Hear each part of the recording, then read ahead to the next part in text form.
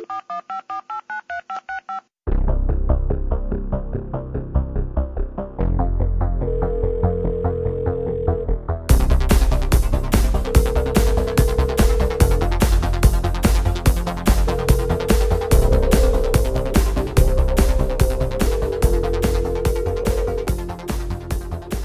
folks, and welcome to Dial-A-Myth, the podcast that explores myths, unusual beliefs, and weird history from the perspective of an obsessive amateur to figure out why they fascinate us and why they matter.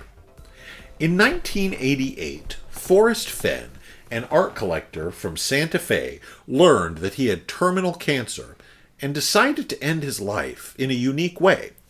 Fenn would hide a treasure chest out in the wilderness, go to his final resting place alongside the treasure, and leave the treasure for some lucky adventurer to find. Forrest Fenn beat his cancer, but the idea of hiding treasure still fascinated him. Years later, Fenn left his treasure somewhere north of Santa Fe. Since then, over 65,000 people have gone searching, drawn in by the thrill of the chase. Although Fenn has offered hunters a few hints throughout the years, he maintains that the treasure can be found by means of a map and the following poem. As I have gone alone in there, and with my treasures bold, I can keep my secret where, and hint of riches new and old. Begin it where warm waters halt, and take it in the canyon down. Not far, but too far to walk, put in below the home of Brown. From there it's no place for the meek, the end is ever drawing nigh. There'll be no paddle up your creek, just heavy loads and water high. If you've been wise and found the blaze, look quickly down your quest to cease, but tarry scant with marvel gaze, just take the chest and go in peace. So why is it that I must go and leave my trove for all to seek? The answer I already know. I've done it tired, and now I'm weak. So hear me all and listen good. Your effort will be worth the cold. If you are brave and in the wood, I give you title to the gold. This is episode 2, Forrest Fenn's Treasure.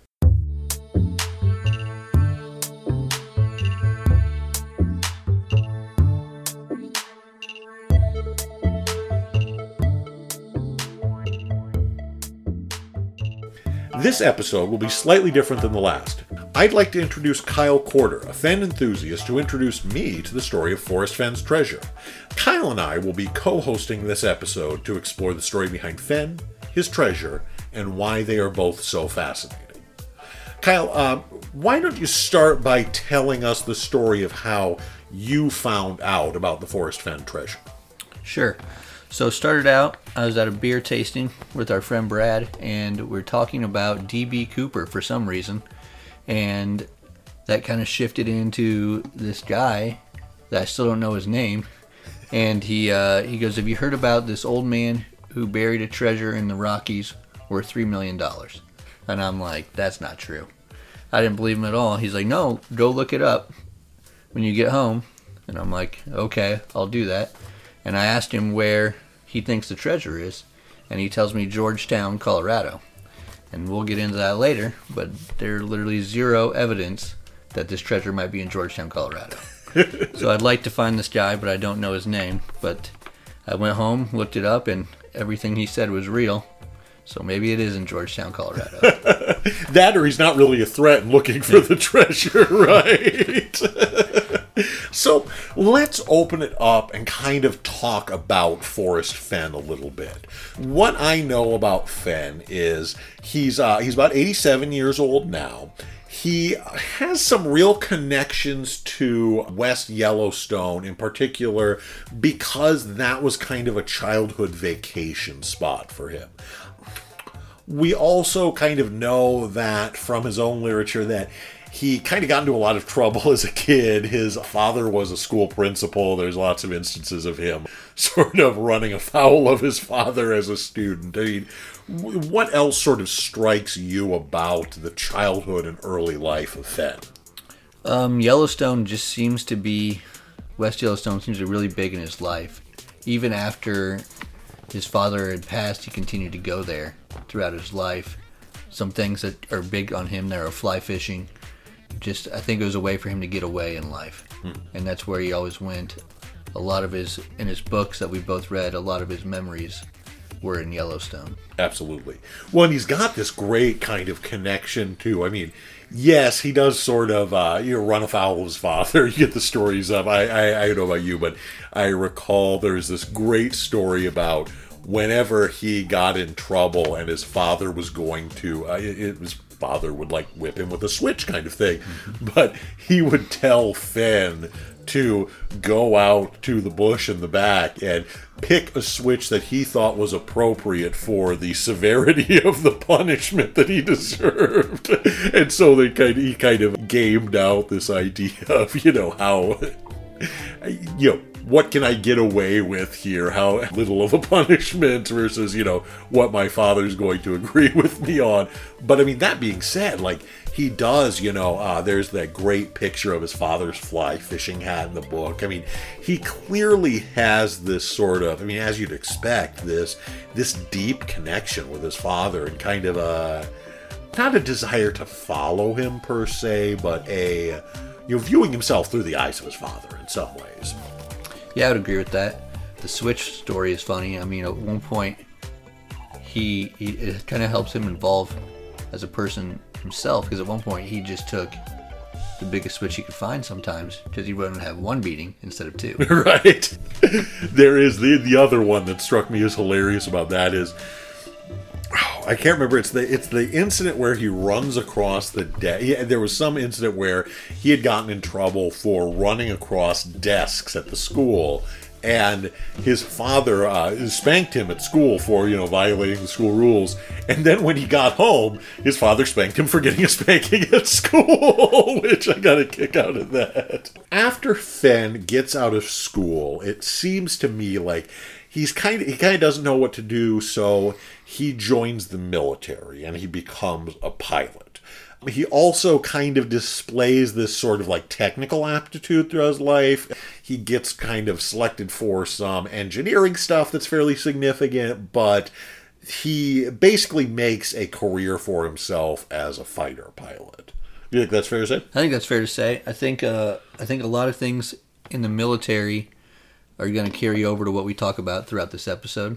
For just some quick examples, he contemplated suicide because he was shot down twice. Right.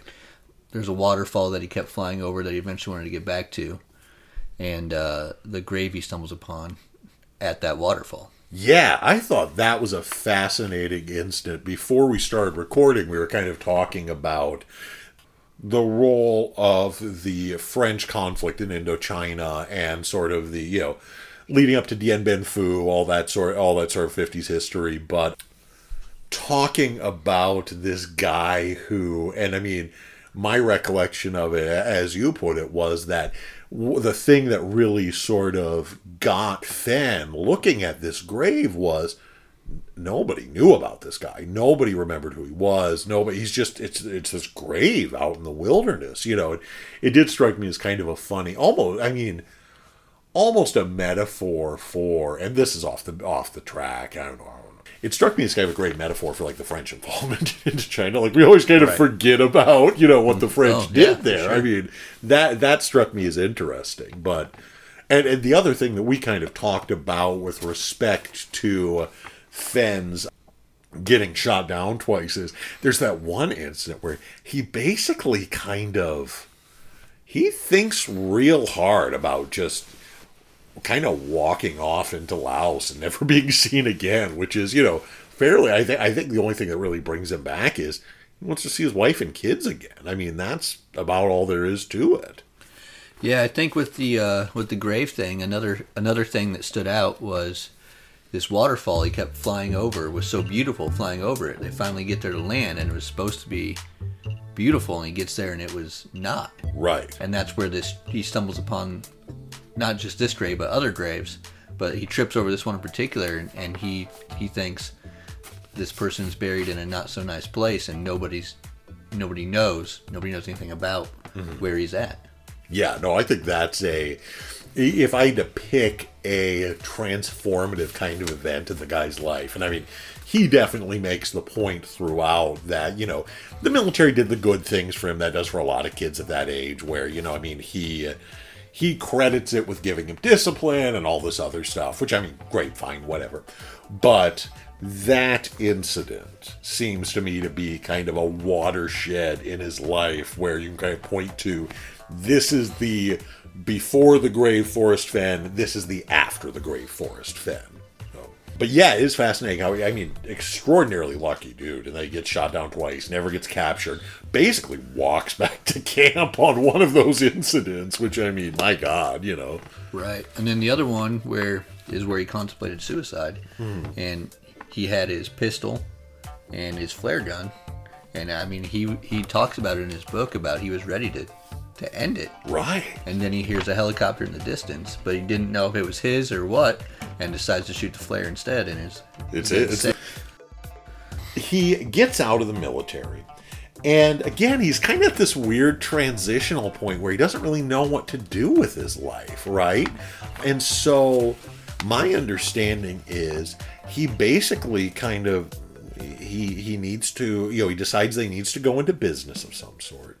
And he thinks to himself, okay, what's a business where I can make a lot of money, right? What's a business that has good margins, that sort of thing? And so he decides art collecting is the way to do that. And he has a super unconventional track record as an art collector. I mean, you've got what? The incident where he allows kids to touch his art and gets just, some very nasty reactions for doing that. And then the other thing that I thought was super neat was, well, neat's not the right word. The other thing that I thought was really interesting about him was the fact that he's like willingly and knowingly sold forgeries. I mean, that's a weird, and I think it makes sense in the context of the fact that the guy is, an amateur, but it struck me as really weird, frankly. Some things that stuck out with his art dealings to me that you pointed out were, the kids touching the forgeries. A lot of prominent art collectors, art dealers didn't like it, like you said. Yeah. But he seemed to not care. He enjoyed being different. Yes, he is definitely I think of the word iconoclast when I think of Fen, because he is a guy who, he seems to, I don't think he's out to break the rules, but I think whenever the rules are slightly different than he wants them to be, he takes great pleasure in breaking them. I mean, that was I got the biggest kick out of, and I don't agree with the reasoning at all, but there is a story I think it's in Too Far to Walk, where he gets interviewed and he gets a list of questions beforehand because he kind of likes to, groom the interview, which I mean makes sense. But he gets, and I think I've got it quoted here. This is, I believe a quote from Too Far to Walk, but when I heard the camera start to whir, I gasped. And when she asked the first question, I gasped again. Please, Mr. Fen, tell me why anyone would want to own a fake painting. All caps here. Now wait just a minute, lady. That question is not on the list. I could see the dumb cameraman laughing, although it was a soul-crushing moment for me. I had blundered into the fierce reality of human nature at its rawest moment, and with about 20 million people watching. Through the rapidly dissipating light of my career, I managed to respond. Picture yourself in the National Museum of Art in Washington. The docent is walking your group through the galleries and stops in front of a great painting. You look at it for a few seconds, then say, "That's the greatest masterpiece I've ever seen. I just love everything about it. The composition, the palette, the symphony of color. It is truly breathtaking." The docent pauses for a few seconds, then says, "Yes, it is very lovely, but it isn't authentic. It's a forgery by Elmer de Hory." Well, a few seconds ago you loved the painting, and it hasn't changed. If you like it less just because it's a fake, who's the fraud now? Which, again, I disagree with the reasoning wholeheartedly, but you can tell that he wants to be an iconoclast. He wants to break the rules. Again, not necessarily just to break them, but because they're different than what he thinks makes sense. I think that what that story illustrates is he marches to his own drum. He does what he wants to do. And if there's some sort of social expectation that's different in the way, he doesn't particularly care for it. I agree. I think what it all comes down to in the end is he never really cared about the art. He only cared about the money he made. Yeah, 100%.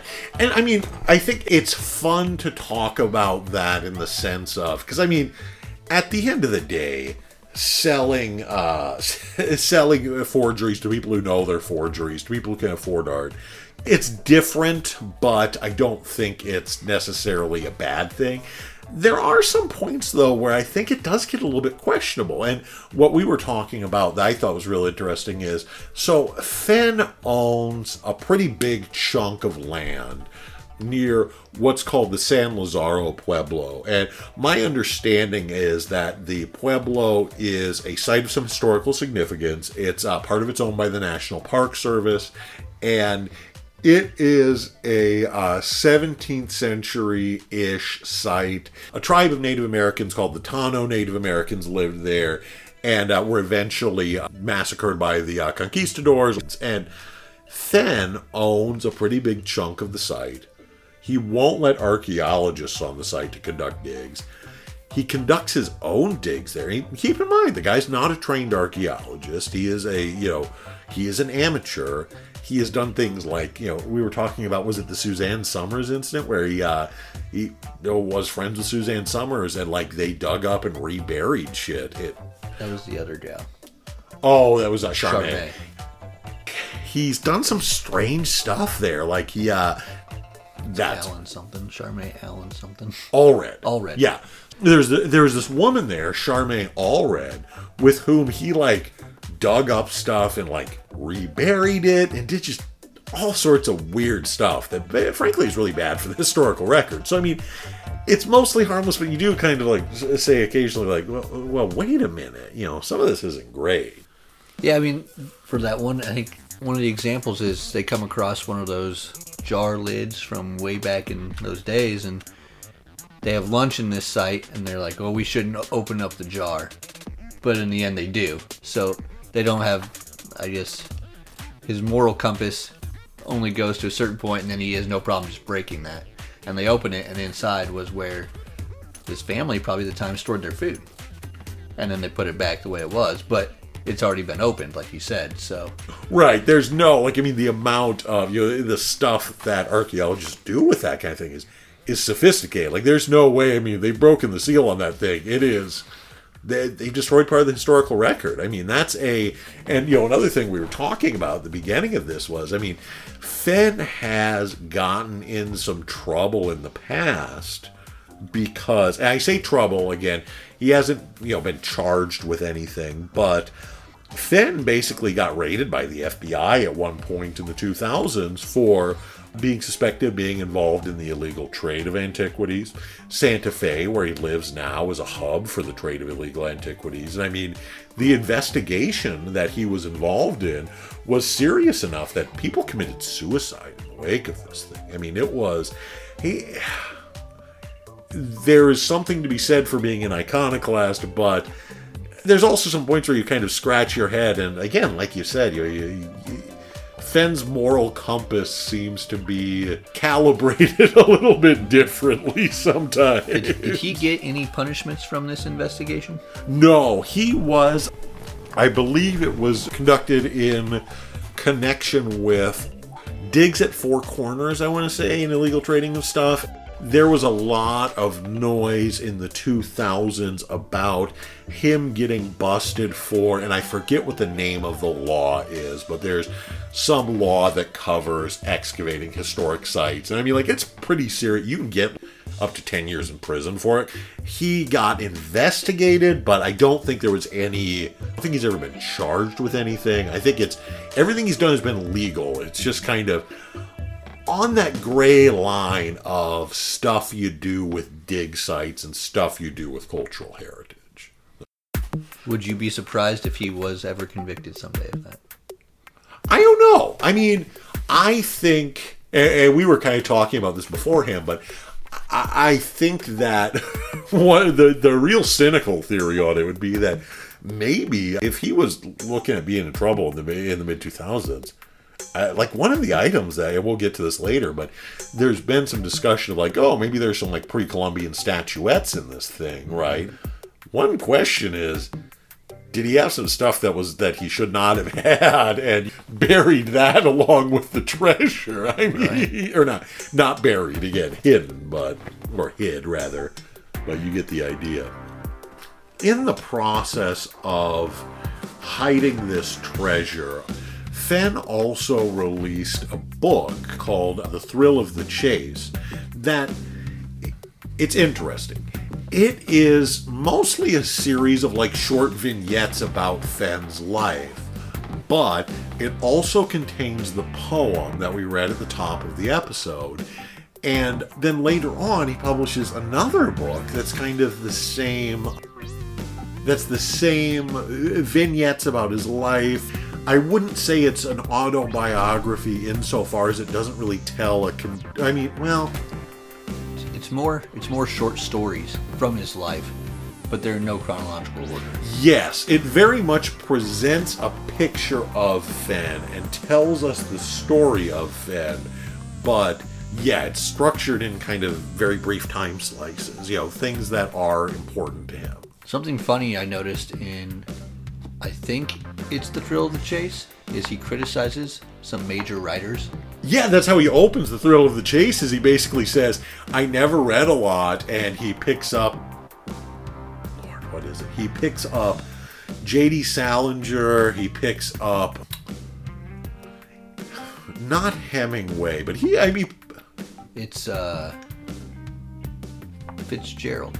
Yeah, F. Scott Fitzgerald, Great Gatsby, and there's one other, like, fairly major piece of literature he reads. And yeah, he wants nothing to do with the project of traditional literature. And I mean, that fits into this idea of he kind of like spins these folk tales. He tells, the very familiar way to put it is, I mean, it feels like you're reading stories that your grandpa told you.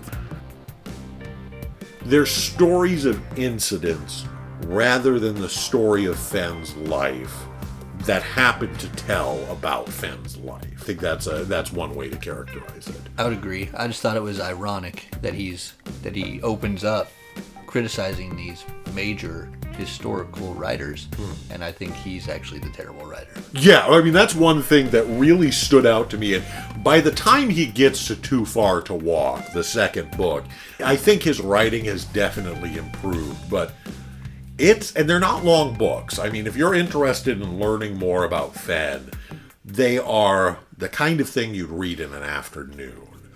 But he is a very... Yeah, he's not a great writer. I mean, it is clear that he is a great storyteller. And I think what he tries to do is basically put the way you would tell a story that you are telling to someone orally in writing.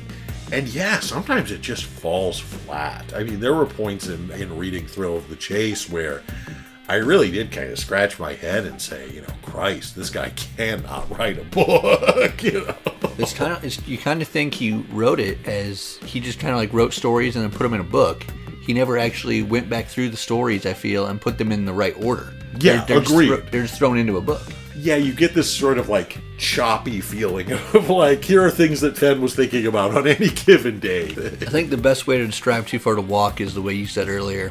It's just telling stories with like your grandpa. Like, I think he's just telling stories, they're in a book, and there you have it. I mean, right.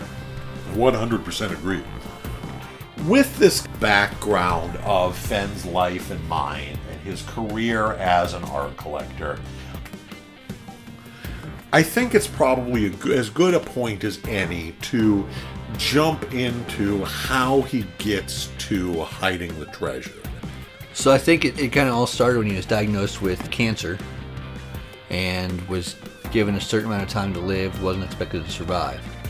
He decides he wants to create this treasure for people and to create this legacy, and he's going to go hide it, and he's going to take his life there.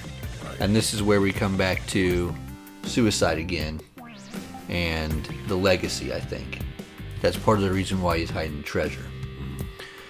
Now, one thing that struck me as really interesting from the suicide angle is that, keep in mind, Fenn gets cancer in 88 or thereabouts. His father actually had cancer around the same time and did kill himself with sleeping pills. And that was something that struck me as my understanding of Fenn's reason for coming up with hiding this treasure in the first place was he saw a real appeal in doing what his father did.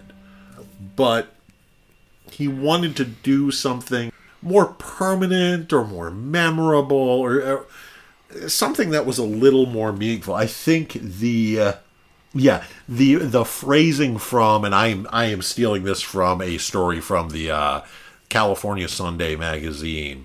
The quote is, while he's thinking about killing himself, late one night, Fenn had an idea. What if he followed in his father's footsteps, but with an adventurous spin? He would stuff a treasure chest with glittering valuables, write a clue-laden poem that would point to its location, and then march out to his favorite spot on Earth to take some pills and lie in eternal repose with the gold, like a doomed conquistador in an Indiana Jones movie. All he needed was someone to write and publish the book in which he'd place the poem, because there was no point in hiding it if no one knew I hid it, Fenn said. Which leads to then a plot twist. He beats the cancer. Never gets a chance to go hide it. I think he credits his family to helping him beat the cancer. His wife especially wasn't a quitter, he said, and she wasn't going to let him quit. And so he beats the cancer, and then almost 10 years later decides to hide it anyways. Right. That to me is really interesting, that he takes so much time between beating cancer and going out and hiding this thing. It's, one cynical angle we talked about is, maybe it was when he was dealing with his problems with the authorities, because the timing is consistent with that. And maybe to be a little more mundane, and I think probably to be a little more realistic about it, maybe the answer is just that, at that point he was in his late 70s. It may very well have been that he was looking death in the face again in a way that he last had done in the 80s when he was fighting cancer. So before we jump deep into why he hid this treasure, let's describe the physical characteristics of it. So we know that, and if you look on the Facebook page, or I think we've got it on our Instagram as well, there is a picture of a chest that is supposed to be the chest. We know it weighs about 42 pounds. We know it has in it gold, both in the form of, I believe, nuggets, in the form of gold coins. It's got gems of various sorts in it. It's got jewelry in it, statuettes of some description. It is a substantial chunk of... I think every description I've heard is that it's valued somewhere between $1 and $3.5 million. I'm trying to think, what else do we know about it? So he hides this treasure, and it's everything you described there, and then he needs to write the books that we've been describing. He writes The Thrill of the Chase, which contains the poem that you read, and then he writes the second book, Too Far to Walk. They're both kind of autobiographies. Thrill of the Chase is a biography about his life. Too Far to Walk is short stories from his life in no chronological order. It contains a map of the Rocky Mountains, which supposedly has a hint to the treasure that I think anyone yet is to figure out. Right. And that's one of the things I think is so neat about these books is they do kind of give you the feel of, because they're both written using just a series of vignettes, a series of short stories. Again, like Kyle said, there's not really a strong chronological order to them, but it does kind of give you the feel like you're looking at all of them as kind of clues. It creates the impression that every story somehow might have a clue in it. We know that there are clues in the poem and on the map kind of thing.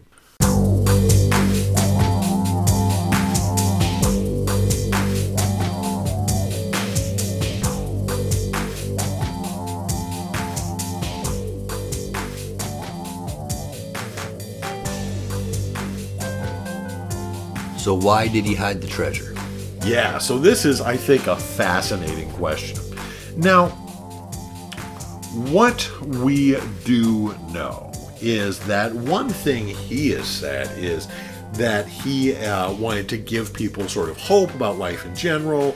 He wanted to get people to explore the great outdoors, these places that he was fascinated with as a child. But I think there is another explanation to this that I don't know that I describe it as particularly hard to come up with or obscure or anything like that, but one explanation I think is really meaningful is, let's go back to Vietnam and Laos, right? The incident that changed Phen's life was seeing this grave of this guy who nobody knew, he was lost to history, and thinking, I don't want to be that. One reason that Phen hid this treasure, and it might be the dominant reason in my mind, is that he wanted to create a legacy, a story, a myth that would last beyond his lifetime. I completely agree. I think we've covered that with his personality. He's one that wanted to leave a legacy of his own. I think in talking about his father, he's disappointed in the legacy that his father had left because there's no one there besides himself and his family to remember it. And he thought his father was this great person and there should be a bigger legacy. So I think he wanted to leave a bigger legacy for himself. And I do think that grave he stumbled upon was the first time legacy entered his mind. Sure. I like that you brought that point up about his father, because the story about his father in his memoirs, and as a side note, I mean, something that tells you about this guy's desire for legacy, he's basically written 2 memoirs, and one thing that we forgot to mention that was in the treasure is, apparently there's another autobiography in this treasure chest. I mean, this is a guy who I think is obsessed with legacy. But the father thing, there is a portion of Too Far to Walk where he includes a picture of his father's fly fishing hat. And he kind of, treats it with almost this, not reverence, but he basically says, people might not understand the significance of this, but this is a deeply significant object to me. One of the theories that we've talked about that I also think is a reason that Phen has done this, and maybe not one he'd consciously identify, but one that I think fits in with sort of his way of thinking about the world, is that hiding this treasure is a form of telling folk history. One book that I read in preparation for this was, the last name is Dillinger, I don't have the first name in front of me. It was called Magical Treasure Hunting in Europe and North America, A History. And it told the story of the whats and whys of treasure hunting from basically the 17th century to the 20th century. The theory that this guy came up with was that treasure hunting was predominantly a magical sort of phenomenon in the early modern period, and this is what he focuses on. The stuff on the 19th and 20th century is kind of a footnote to all this, but that you knew the magic words, or you had a dowsing rod, or you had some sort of magical power that enabled you to find this treasure. In the 19th and 20th centuries, for historical reasons, it underwent this transition where it suddenly became people who hid treasure to create a story, and people who went looking for treasure basically became folk historians of their own, or became people who sort of retold these stories. Yeah, and that folk history is real with this, because in Yellowstone, people are going on vacation there, and the story is being spread around just all throughout Yellowstone, and it's leading to just a family on vacation searching for this treasure. And that was evidenced in Dal's blog. Right. So this Dal Neitzel, I think, is a really fascinating figure in understanding the Fenn treasure's folk history. He has this blog, and he's one of a couple of people who does, but he's the one who stands out. He's become this sort of not only a reteller of the Fenn myth, in that he's sort of chronicled his experience searching for the treasure, that sort of thing, but he's also within, like, there's a fairly active subreddit, for example, dealing with the Fenn treasure, and, like, what Dal says in terms of the treasure has some weight. I mean, he becomes not only a reteller of this story, but a part of it, too, in a really interesting way. So we're in the Dial of Myth podcast. So how does this fit? You're probably wondering. Is this treasure real? Right. And I mean, I think that's a great question. You know, there's, on the one hand, we have, you know, we have these pictures that are allegedly of the treasure. On the other hand, I mean, Fenn does kind of play by his own rules. And I mean, one analysis of this is that Fenn is creating a legacy out of thin air. He might just be telling the story to tell the story. He might be telling people, his theory might be that, or, and certainly the theories of a lot of people who have gone looking for it are that, you know, the actual experience of looking for the treasure is more important than finding any treasure. But yeah, I mean, I think I'm inclined to believe it's real because it's too fantastic to make up, but I think there's a case to be made for it not being real too. I mean, here's a wild theory. He's got a shop in Santa Fe. He's had these books written. Nobody's buying them. Creates a legacy of a treasure to sell these books. Right. I mean, that's, and you know, it's one thing where this is maybe gullible. Maybe I thought about the theory. I said, well, he's got all this stuff laying around and he's been financially successful, but at the same time, this is kind of a way to, this would be a great way to leave an inheritance to your kids, you know, by selling a bunch of these books. It is interesting that you bring up his kids, though, because they've been, and his wife, have been quiet on the whole issue. Oh, yeah. I don't recall any comment from his wife or his daughters on the treasure in the least. I mean, but I do think it is real. I think, I don't know why, but I just do. Right. It is this kind of intuitionistic. I mean, you can't really, like, put your finger on what it is about it. But no, I agree. I'm inclined to believe it's real, and I hate to lean back on it again, but I think it's real because it's too fantastic to make up. Well, I do think it's real, and I think it's fascinating. But why does the treasure fascinate us? Because I think it's real because we want it to be real. Right. I think what makes this such a profoundly interesting topic is we live in a time where, I mean, you think about the concept of treasure, and you think about things from time immemorial. You think about maybe pirates, you think about maybe, you know, antiquities, but we live in a world that is mapped out, a world that is predictable, a world where we don't find things like hidden treasure. And I think a great deal of why the Fenn treasure fascinates us is it breaks us out of a very mundane world.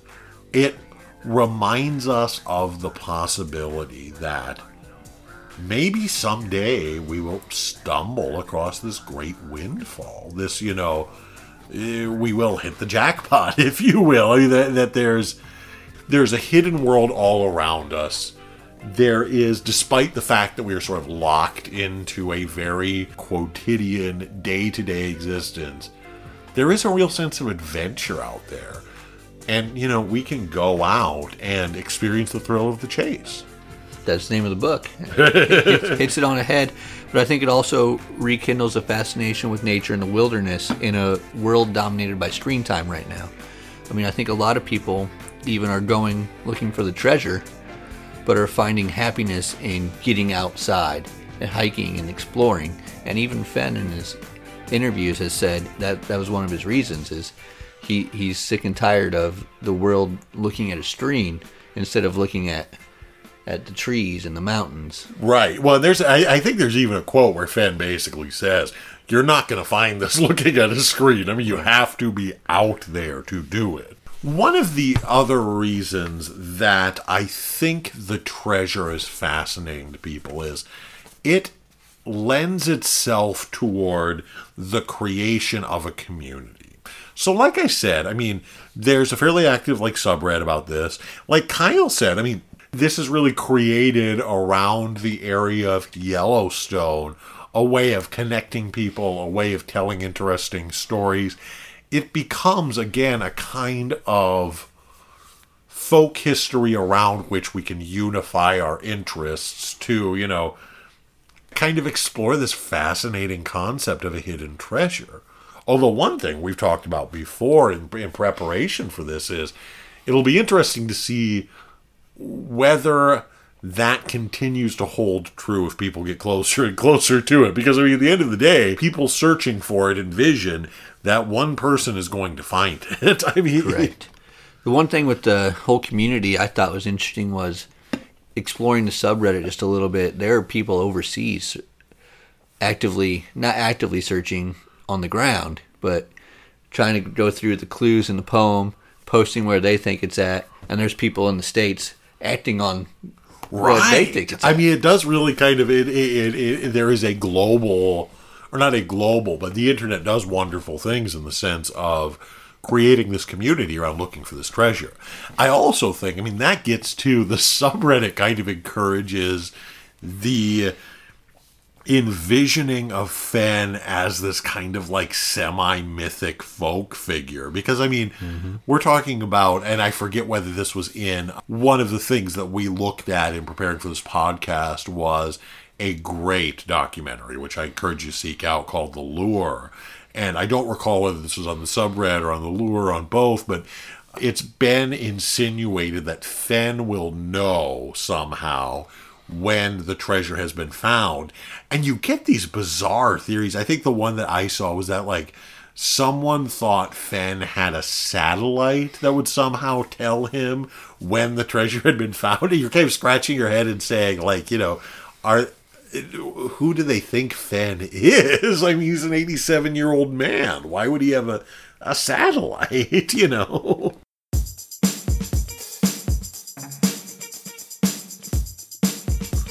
Yeah, I'm not sure how it ties back to him to know when it's found. I don't think it has been found. But I do think there's something in there that maybe prompts you to contact him. Right. I mean, you do have to wonder if maybe it's the biography. One theory is, because one of the things that we were kind of debating in preparation for this is, well, how do you sell all this stuff, right? And I mean, I think there's a market. I'm not an expert on the market for antiquities by any means, but I think there's a market such that you could sell most of this stuff reasonably readily, but it could be that there's something unique in there maybe, or something hard to value that might make its way back to Fenn.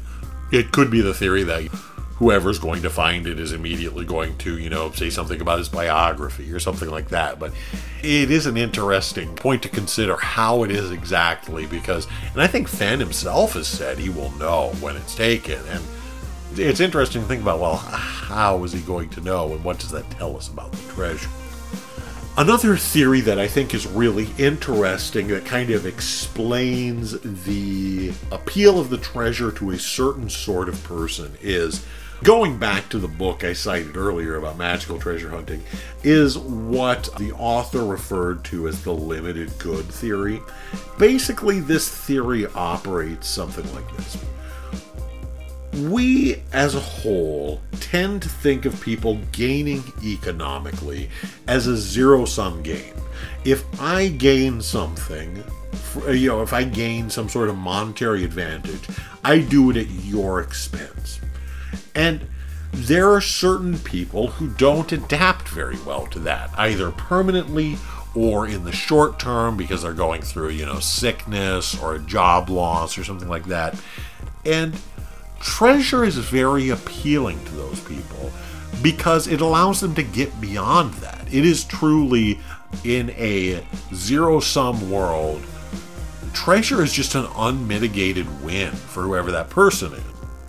And so, one reason that I think the treasure is so interesting to a certain sort of person is people who are going through challenging transitions in their lives. I think they become interested in things like the Fenn treasure as a way of dealing with and maybe escaping some of the stress of their lives. And I think the lure is really a great example of this, right? Because we've got one of the gentlemen in the lure has some fairly serious health problems and maybe seems to be undergoing I don't know if he's the right age for it, but seems to be undergoing what kind of looks like a midlife crisis.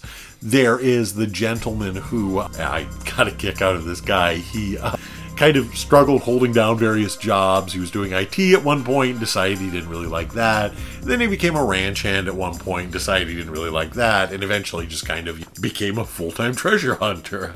Or the policewoman that you talked about, I think, was a really she was the other one mentioned in there, and she was retired from an injury, forced retirement. So income wasn't an issue for her, but she had something personal she was struggling through, and she started searching for the treasure like nonstop. Right. I think these people for whom it's especially interesting, there's people who are kind of struggling with life or caught in a transition, whether it be economic, whether it be personal, whatever it be. But yeah, I think that's something that makes the treasure uniquely fascinating to people. Well, then there's the fact that this treasure has caused people the ultimate sacrifice. 4 people have passed away searching for this treasure. Most recent one, and the only one I've been able to research about, was the man who passed away on the Rio looking for this treasure. And that prompted the New Mexico Police Department to reach out to Fenn and call this thing off. Right. And he's basically said no. And I think this gets to, again, another reason that this is so interesting is Fenn has, I think, already succeeded in the sense that he has created a legacy that, unless the treasure is found, Fenn has succeeded in, I think, creating a legacy that's bigger than himself. We have Dal, we have other writers that are engaged in similar projects as Dal, where they're kind of seeking out the treasure and writing about their experiences. Fenn, I think, has taken on this kind of bizarre sort of semi-oracular state where, people are hanging off of his every word to try to figure out if he's, left some sort of subtle clue about the treasure, all that stuff. So as clues go, there's 9 in the poem, correct? And it's very widely known. Maybe Fenn said it. The clues begin where warm waters halt. Right. And it goes down there for the next 9 lines. But he's released clues since then. So do you think he wants it found before he passes away? Yeah, so this was kind of just to throw out those clues, the official things that he has identified as clues that he's released then are as follows. He has said that the treasure is hidden higher than 5,000 feet above sea level. He has said that the treasure is not associated with any structure, so it's not like buried under an outhouse or something like that. He said it's not in a graveyard, and he has said that it is neither in Idaho nor in Utah. I think the question of whether he wants it to be found in his lifetime or not is an interesting one. My suspicion is he doesn't, and here is why I think that is. I think the most compelling theory as to why Fenn has created this, or why Fenn has created the myth of Forrest Fenn's treasure, is to create a legacy. The risk of creating this kind of legacy is as follows. If Fenn's treasure is found, the legacy ends. There's nothing else to it at that point. if the treasure isn't found, the legacy goes on. And I mean, I think this jives with kind of his other explanations too, right? If he wants people to explore the outdoors, if he wants people to, have this sense of adventure in their lives, then it makes sense to drag it out. I don't think that someone finding it within Fenn's lifetime is consistent with the reasons why Fenn hid it in the first place. With that in mind, I think, and Kyle's the expert on this one, so I'm definitely deferring to him here. I think the next, and the question that's probably been on everyone's mind from the beginning is, so where is this thing? So the first clue is where warm waters halt. So I'm going to read a small excerpt out of Too Far to Walk from Forrest Fenn in Chapter 5. Occasionally, I'd ride my bike into Yellowstone Park to a spot about 20 miles from town where a seldom used dirt road turned right off the main drag. From there, it was about a mile down that road to Firehole River. Just before the river, there on the right, was a green geyser pool, which spilled and spewed a small streamlet of boiling water that ran downhill for about 50 feet into the cold river, my secret bathing spot. Where the hot water tumbled into the stream was maybe 4 feet deep and long. Beautifully green river stretches swayed back and forth in the gentle river currents, just several feet distant. Sometimes I'd pull up a handful of grass and use it as a washcloth. I never used soap there because I was afraid it was bad for my karma to pollute the pristine river. I could change the water temperature around my body just by moving a foot or so. Sometimes I stayed in that place for 2 hours or more. When I decided it was time to leave, I'd back up a couple of feet downstream where the water was cold. That gave me instant incentive to climb out, sun dry in the tall grass that populated the riverbank. It was a wonderfully uncivilized pleasure in a remote area where nothing could interrupt the purity of my naked solitude. I made that bike ride more than a few times, even though it was somewhat arduous to pedal that far at only one manpower, but it was always worth the effort. Now the national park forbids swimming where geyser riverlets enter a stream. They also close that little road to all vehicles, even though where it meets the river is one of the most beautiful places in the park. Several years ago with my daughter Kelly's family, my wife and I drove to the little road, it's paved now, and walked to the river. Winters are cold for those without such memories. Surely, God underestimated his ability when he created the Firehole River.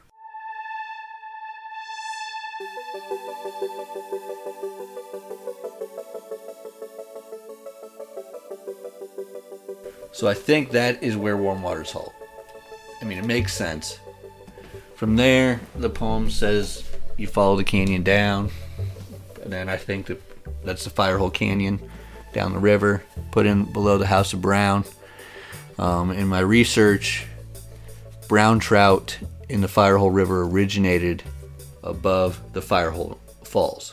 So that's where they originated, and then so that would be the House of Brown. Below that would be the falls, where there's water high, waterfall, and heavy loads.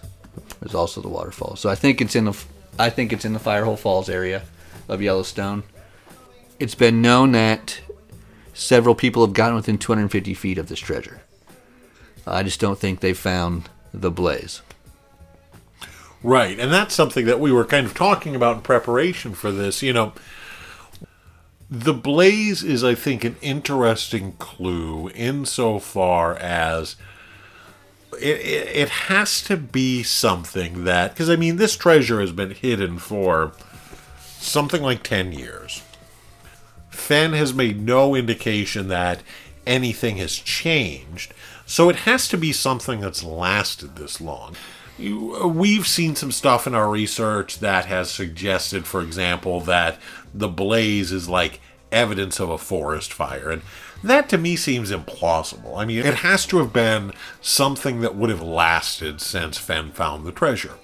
The other thing we know is that, Fenn has said, don't go looking in the winter. I don't think this is necessarily connected to that. I think Fenn's concern with people looking in the winter is, frankly, practical. Nobody died looking for this thing. But I'm inclined to believe that the blaze is maybe some sort of local greenery, some sort of local plant, some sort of local natural phenomenon that is visible only in seasons other than the winter. And that's why, like I said, I think it's some sort of plant or something, because otherwise, well, just sort of an intuition, I guess. Very well could be. It's also something I think you have to be able to get within a couple feet of, because when you find it, you have to look down, and you'll see the treasure. Now, I think it could be overgrown, possibly, if it's in the ground, but you look down, you should be able to figure out that there's something there. Well, other people have thought it's something larger that you can see in a distance. That doesn't make sense. You can see that from a million different places. It has to be something small you can get within a couple feet of, and you look down when you get there, and that's where the treasure is. Yeah, no, I think that makes a lot of sense. If anybody finds this thing, we expect a 50% cut for our theoretical contributions. That being said, I think this is a good point to sort of reflect on where we've been in this discussion and what our final thoughts are. I'll go ahead and start. My final thoughts. I think it's The Thrill of the Chase. I'll go back to the title of his book. That is what it is. That's what's so fascinating about it, is the thrill of the chase. I do think it's in West Yellowstone. For those of you, I'll throw you for a little loop. I do think there's a small chance it could be in Taos, New Mexico.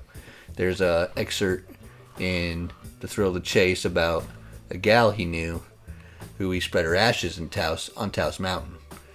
I wouldn't be surprised if he also put it there. That does fit all the clues.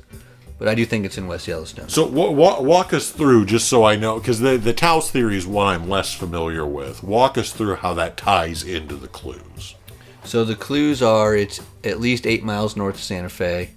I don't have the exact feet above sea level, but it's 5,000. 5,000 feet above sea level. It's higher than that. Taos Mountain is. It's 300 miles west of Toledo, and it's in the Rocky Mountains. So, I mean, it also fits. I mean, there's also a million other places that fit, but Taos and West Yellowstone are the only parts that tie back to the books and his life. And he does say the books do provide clues. So I do think it's in one of those two places. I will go with West Yellowstone and Firehole Falls for my final answer. But And I think that the fact that, again, we're back to clues about his life is really my final takeaway from this. What I came back to again and again in collecting my thoughts about the Fenn treasure is that it really is a mode of telling folk history. Fenn has created a semi-mythical account of his life. Other people have transmitted that, retold it, and recreated it. And so I think that's one of the things that is really fascinating about this is, on one level, we have these people experiencing the thrill of the chase, and on another level, we have the creation of our own contemporary myth right in front of us. You know, Fenn has managed to create, and Fenn's admirers have managed to create a myth of his life. I think that's a good point to close it off on. Kyle, again, thank you so much for introducing me to this topic. Thank you for coming on. I've had a blast doing this. This has been great. Thanks for having me. Love doing it. If you ever do an episode on D.B. Cooper, give me a call. Yeah, D.B. Cooper is a pet project of mine. I find him or her fascinating. Next time on Dial-A-Myth, we'll be discussing the Delphic Oracle. The Oracle, active from the 8th century BC to the 4th century AD, was revered across the classical world. Her home in Delphi is a spot of great mythological significance in the story of Apollo, who is said to have slayed the massive serpent Python there. The priestesses of Apollo, who maintained their temple at Delphi, engaged in prophecy with the aid of priests as attendants. This prophecy, in turn, attained a life of its own, with examples like the story of the prophecy to Croesus, maintaining significant mythological resonance in our day-to-day lives. The story of the prophecies of Delphi has fascinated us ever since.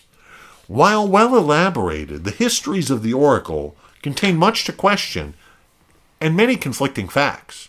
Further, theories about what caused the site at Delphi to be significant and what caused the Oracle to prophesy have been disputed to the present day. Most intriguingly, some scholars have theorized that the oracle was inspired to the heights of religious experience and prophecy by natural gases in the area. As one author put it, maybe the oracle was just getting high. Next time, we'll discuss these theories and more. I hope you'll join me in a couple of weeks for the next episode of Dial a Myth.